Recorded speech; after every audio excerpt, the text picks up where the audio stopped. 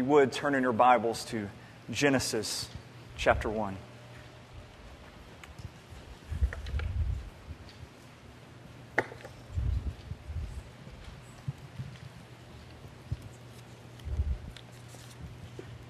In the beginning, God created the heavens and the earth. The earth was without form and void, and darkness was over the face of the deep. And the Spirit of God was hovering over the face of the waters. And God said, "Let there be light." And there was light. And God saw that the light was good. And God separated the light from the darkness. God called the light day, and the darkness he called night. And there was evening, and there was morning the first day.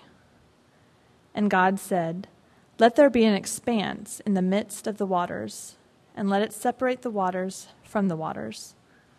And God made the expanse and separated the waters that were under the expanse from the waters that were above the expanse.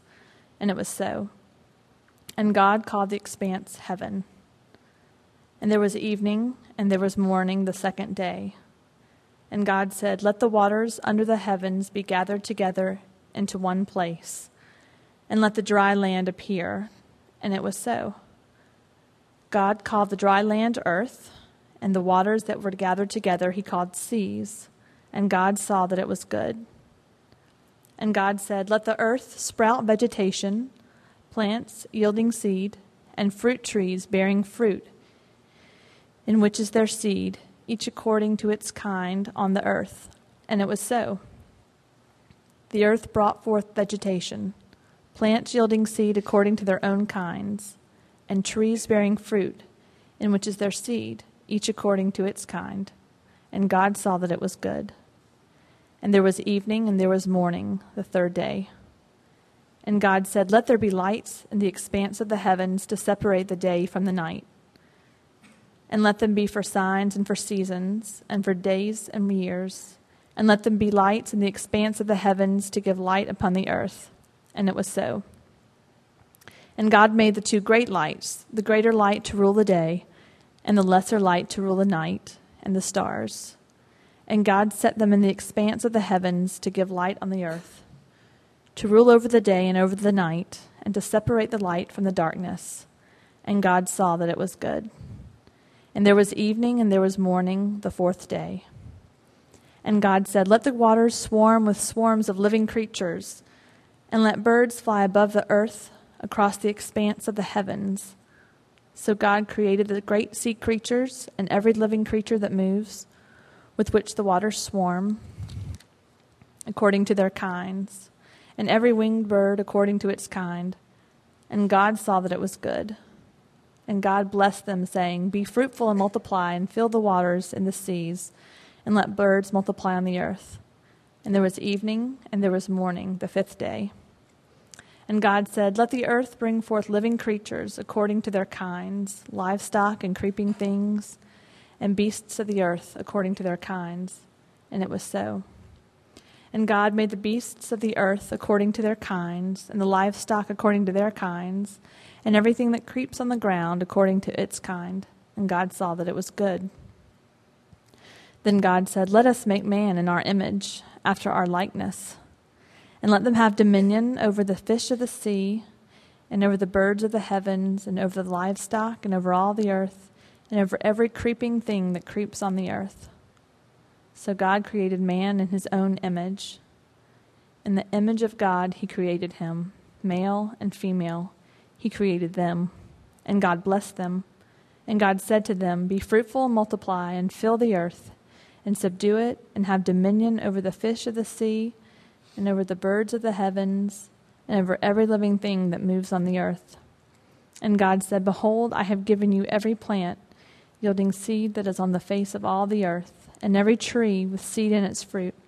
You shall have them for food.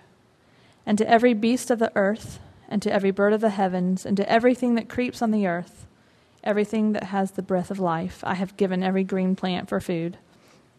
And it was so. And God saw everything that he had made, and behold, it was very good. And there was evening, and there was morning the sixth day. Thus the heavens and the earth were finished, and all the host of them. And on the seventh day, God finished his work that he had done, and he rested on the seventh day from all his work that he had done.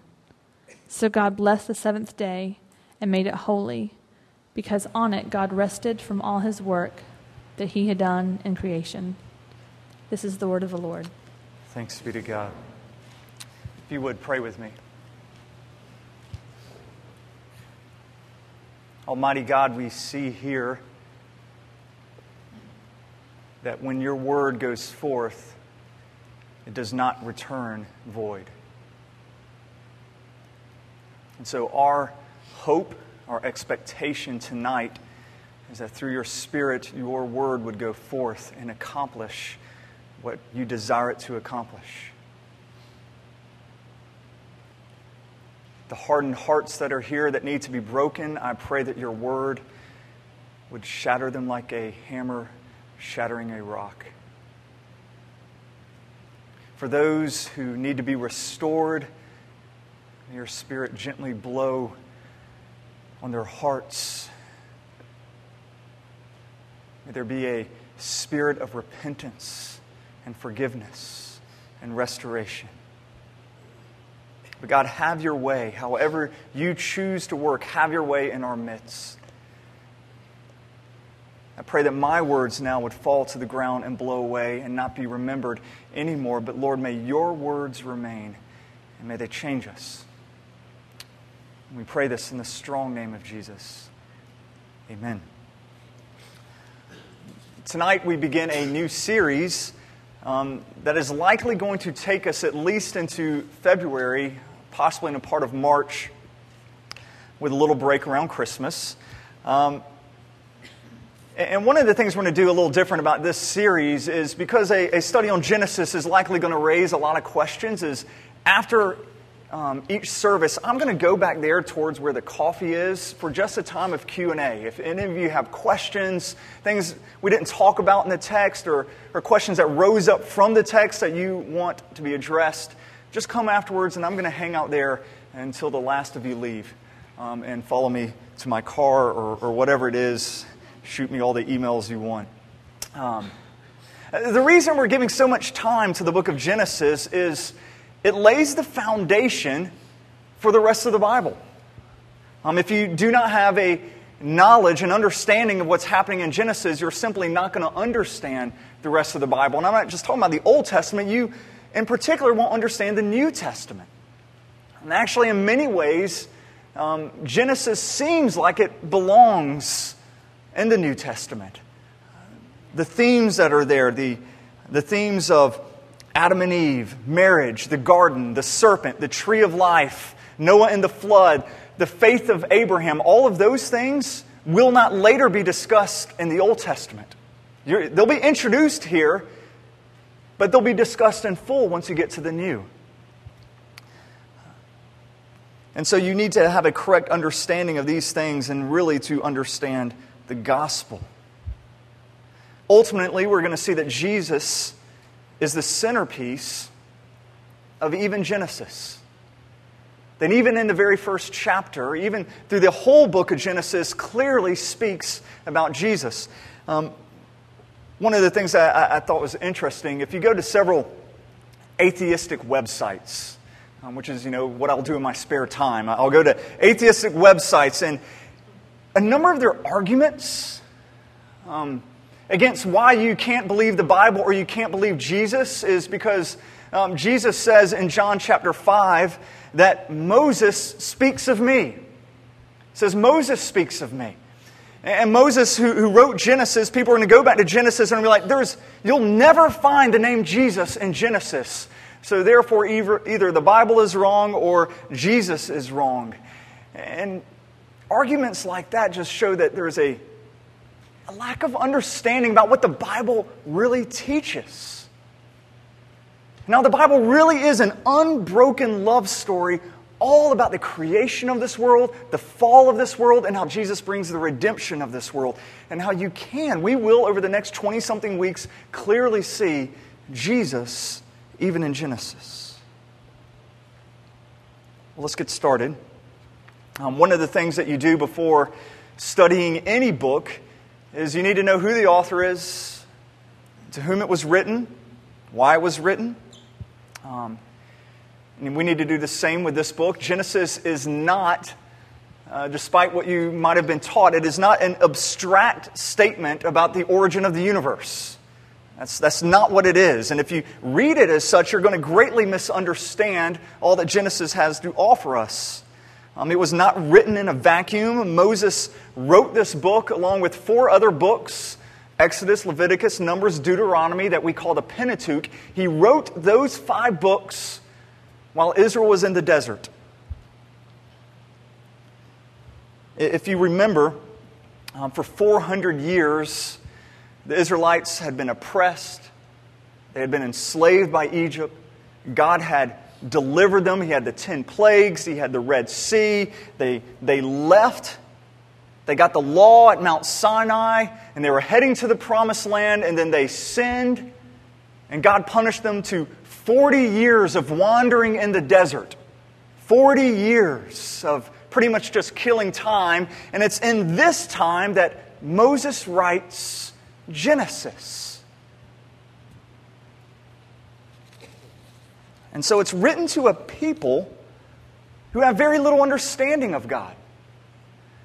It's a people who, up to this point in their lives, have only known a world filled with hostility, a world filled with evil, a world that was violent towards them. The Hebrews were a people at this point who didn't understand what their purpose was in the world. Why did they exist? Did they even have a purpose? They were a people who had felt the full effects of sin. They have felt the full effects of the curse. But they couldn't explain why these things were so. They didn't know if the things would ever change. Is this just the way the world is? And all these are the questions that they have percolating around in their heads. And Genesis was written to them, saying that no, things have not always been so. And yes, you can actually trust this God at His word when He says, I'm going to take you into the Promised Land. You can trust Him. Let me tell you about what happens when God speaks. Let me tell you about a time when the world was not this way.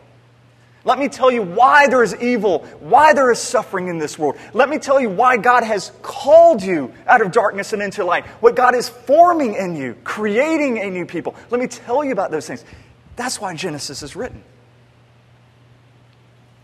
So when you understand to whom this book is written to, you begin to understand the purpose of why it is written. It's not a science book that we're supposed to open up in order to find out how old the earth is. That's not the purpose of this book. The Israelites wandering around in the desert did not really care about the age of the earth. That wasn't one of their primary concerns. They had other questions. They weren't picking up rocks, cracking them open, and saying, how old do you think this place is? That's not what was going on there. I'm not saying that you cannot glean science from Genesis. I'm not saying that at all. But I am saying that you need to understand the purpose to which Genesis was written. And if you don't, you're going to be deeply frustrated because you're going to ask questions of Genesis that Genesis has no desire to answer. And it can be a very frustrating experience. For me, this is a comfort because a lot of the questions I still have concerning my life, questions I think you probably have, are questions that Genesis addresses. Things like, why is there evil and suffering? What is my purpose in this world? Is there a God? Is He in control? Those are good questions I think people still have. Now, another question, besides just to whom this is written to, is what type of book is Genesis? Or what is its genre, I guess you could say? Because the Bible is full of different genres. We read the Psalms different than we would read a Gospel or 1 Kings or something like that. When we read the Psalms, we understand that this is poetry, that these are songs, and so we read them as such. So when we come to Psalm 3:3, which says, "The Lord is a shield about me," we don't believe that the Lord is actually a shield. We believe that since this is a song, since this is a poem, they're using metaphor to teach us something. So we have that genre. And so when we come up with statements in the Psalms like wings of the wind or windows of heaven, because we have observed the world and we kind of know how things work, we can look at that and say, that's not literal, that's metaphor. And we can see that and we can interpret that because we know that the wind really does not have wings. You go to 1st or 2nd Kings, or you go to a gospel, and you're going to get something called historical narrative, which is when you tell a story literally. You tell it, you're just describing the events as they happened. And so you'll read those books in that light. And so you come to Genesis, and there's other genres out there, but what is Genesis? And that's a tough question to answer exactly what is Genesis, because you're going to see at times poetical elements.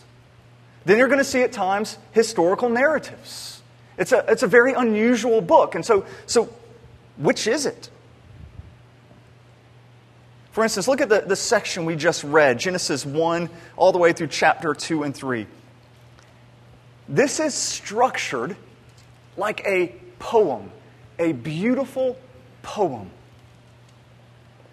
It's a complex poem.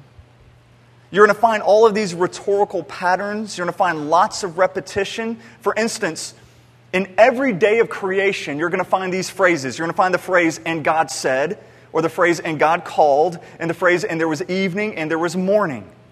And so it has this rhythm to it as you're going through it. It's almost liturgical. It reads like a poem or perhaps a hymn with these common refrains. And there was evening, and there was morning, and there was this day.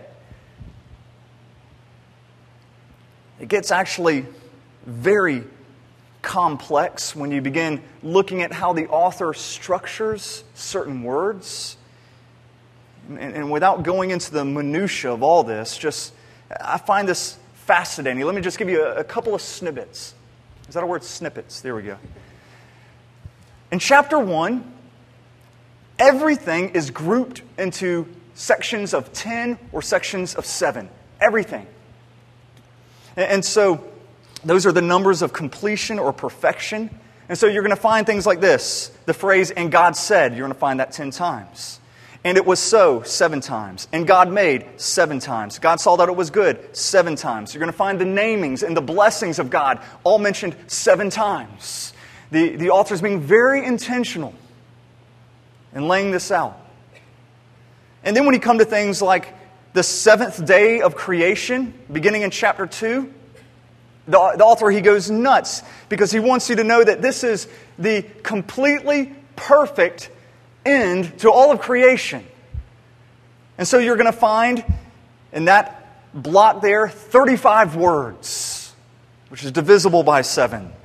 And you're going to find 3 clauses, each of those clauses with 7 words. And in the middle of those 7 words is the word 7.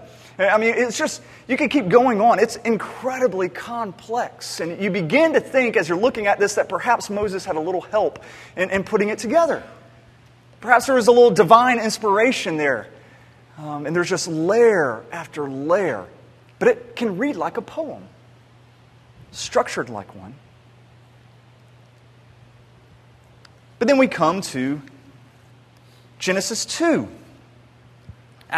Beginning in verse 4 and on, this does not at all read like poetry. This reads like a historical narrative. This is like the author is just explaining things as they happened. You don't find any of these repetitions. You don't find any of these complex word orders. There's no number significances there. He's just describing things as they unfold. And so when you come to the creation story, you really don't know what you got. You've got this mix. You've got this mix of poetry. You've got this mix of historical narrative.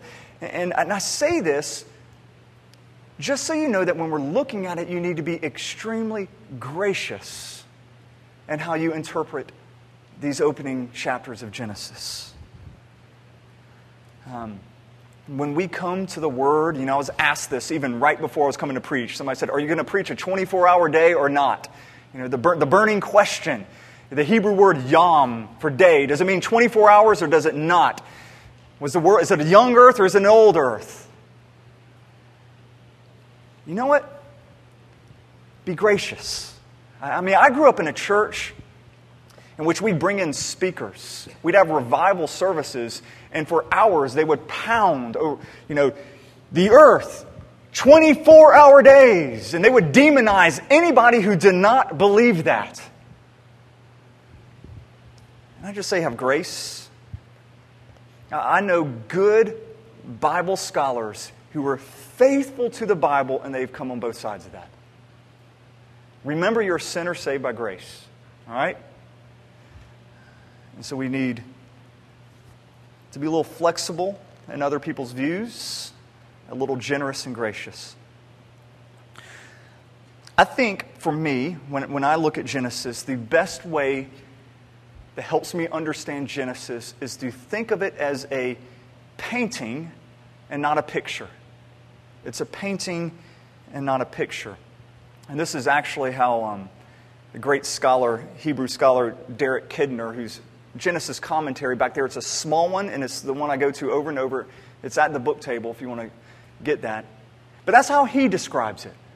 You see it as a painting, not a picture. And he says a painting is powerful. It's powerful not because it reveals everything. It doesn't reveal everything, but it really highlights certain things. It boldly puts forward certain things, and in that's where you get the power of a painting. And we see that here. God has not revealed everything to us in these opening chapters. He hasn't gone into all the minutiae of all the science and all that stuff. He hasn't. It's a painting. He's telling us the things we need to know to powerfully present who He is.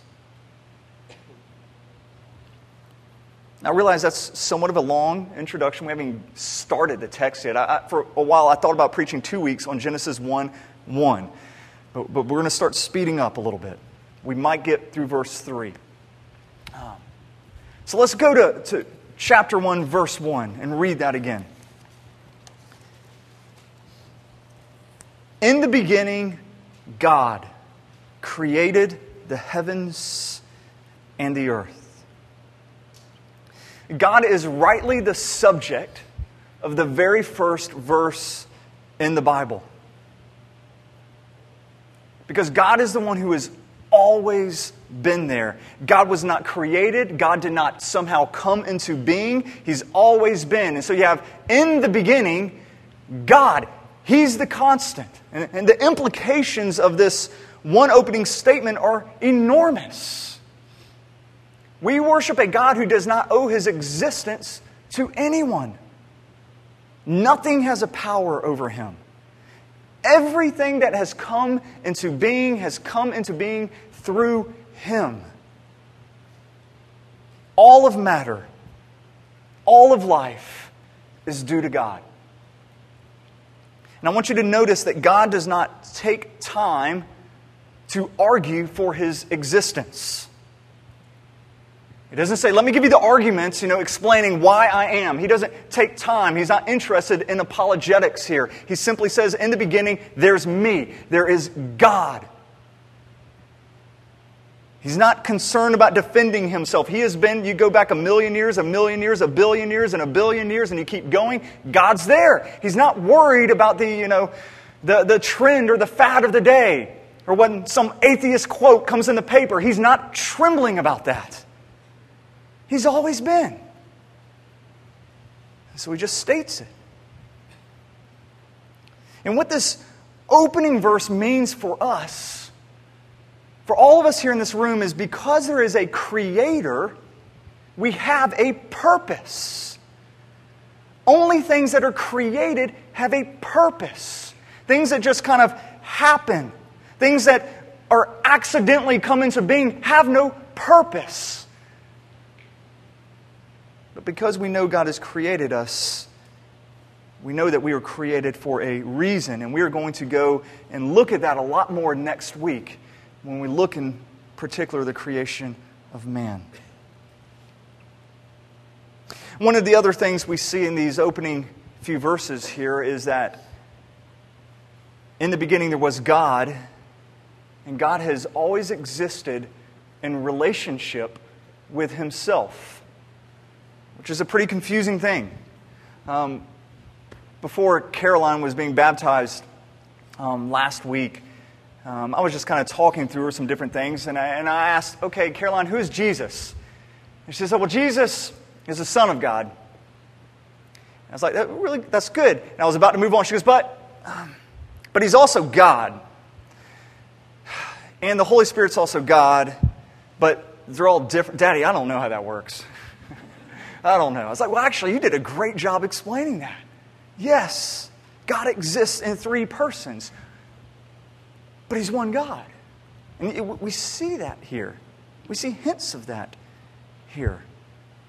You see God the Father, in the beginning, God, He created the heavens and the earth. Look at verse 2. You see the Spirit of God hovering over the face of the waters. In verse 3, you see the Word of God. Let there be light. And we know from John's Gospel that the Word of God is Jesus. Go to John chapter 1. John chapter 1. We have these words. In the beginning was the Word. We just read in the beginning was God, so this Word must be God. But then it says, and the Word was with God. And the Word was God. He was in the beginning with God. All things were made through Him, and without Him was not anything that was made. In Him was life, and the life was the light of men. The light shines in the darkness, and the darkness has not overcome it. And later we read that this Word became flesh in the person of Jesus Christ. And so right here we already see this Trinity, that God has always existed as three persons. And you get it hinted there. Now, usually when people discuss the Trinity, it's the big theological, doctrinal statement, and there's all these, big fancy Greek words you go through, and most people, they get into the minutiae of that, but rarely have I heard a preacher talk about the implications of that for us. What's the implications of worshiping a triune God, a God that's always existed in relationship, in which God the Father has always eternally loved the Son and loved the Holy Spirit, and God the Son has always eternally loved the Father and the Spirit, and God the Spirit has forever eternally loved the Father and the Son. What does that mean for us? One of the things it means is that love, relationship, is a part of God. That love has been there from the beginning. Which is why John could later say, God is love. God exists in perfect relationship, loving relationship with each of the persons. And so one of the ultimate realities of the universe is simply love. And I don't know about you, but for me that helps make sense of a lot of things in my life. Because when my life begins to break down at times, I realize a lot of it is because I'm trying to grab for power. Or I'm trying, to grab for respect. I'm trying to grab for all these different things. And love and relationship is not what I hold as primary. All of this here that we've looked at would have been a huge comfort to the Israelites. Hopefully it's a huge comfort to you to know that things don't just happen, but there is a God who's created everything, created it for a purpose, and this God is loving. That love and relationships are a ultimate reality in the universe. That would have been a very comforting thought here, especially considering all the creation stories that were going around at this time. When the Israelites were wandering through the wilderness, there were a lot of other creation stories, but usually it was all these gods fighting with one another. Man's created by accident, or man is created to be slaves. But the universe would be created out of violence, often out of hatred. But here it's a God of love, creation with a purpose. We see this love of God at work in His very first command. Look at verse 2. It says, "The earth was without form and void, and darkness was over the face of the deep, and the Spirit of God was hovering over the face of the waters." So in verse 2 here we see that the earth is without form, it's without void. A lot of people think something happened between Genesis 1 and Genesis 2. You have Genesis 1, God's creating the heavens and the universe, but now you have this formless and void and this dark world, this matter. A lot of people think that's when, Satan rebelled and there was judgment against Satan, or the world was being punished, or judgment had happened. We're not really sure. But at this state, the world looks worthless. Chaos is ruling. But the hope is the Spirit of God is there and He's hovering. And that word for hovering, it's a beautiful word. Some of your translations might say fluttering. It's when a mother bird would flutter over her nest and over her young. It's that rapid wing movement of just kind of hovering over in a loving way. God is doing that over this earth. It's a comforting image. And then God says, "Let there be light." And so the very first thing that God does is He takes on the darkness. He takes on the darkness. And throughout Scripture, darkness is almost always used as a picture of evil.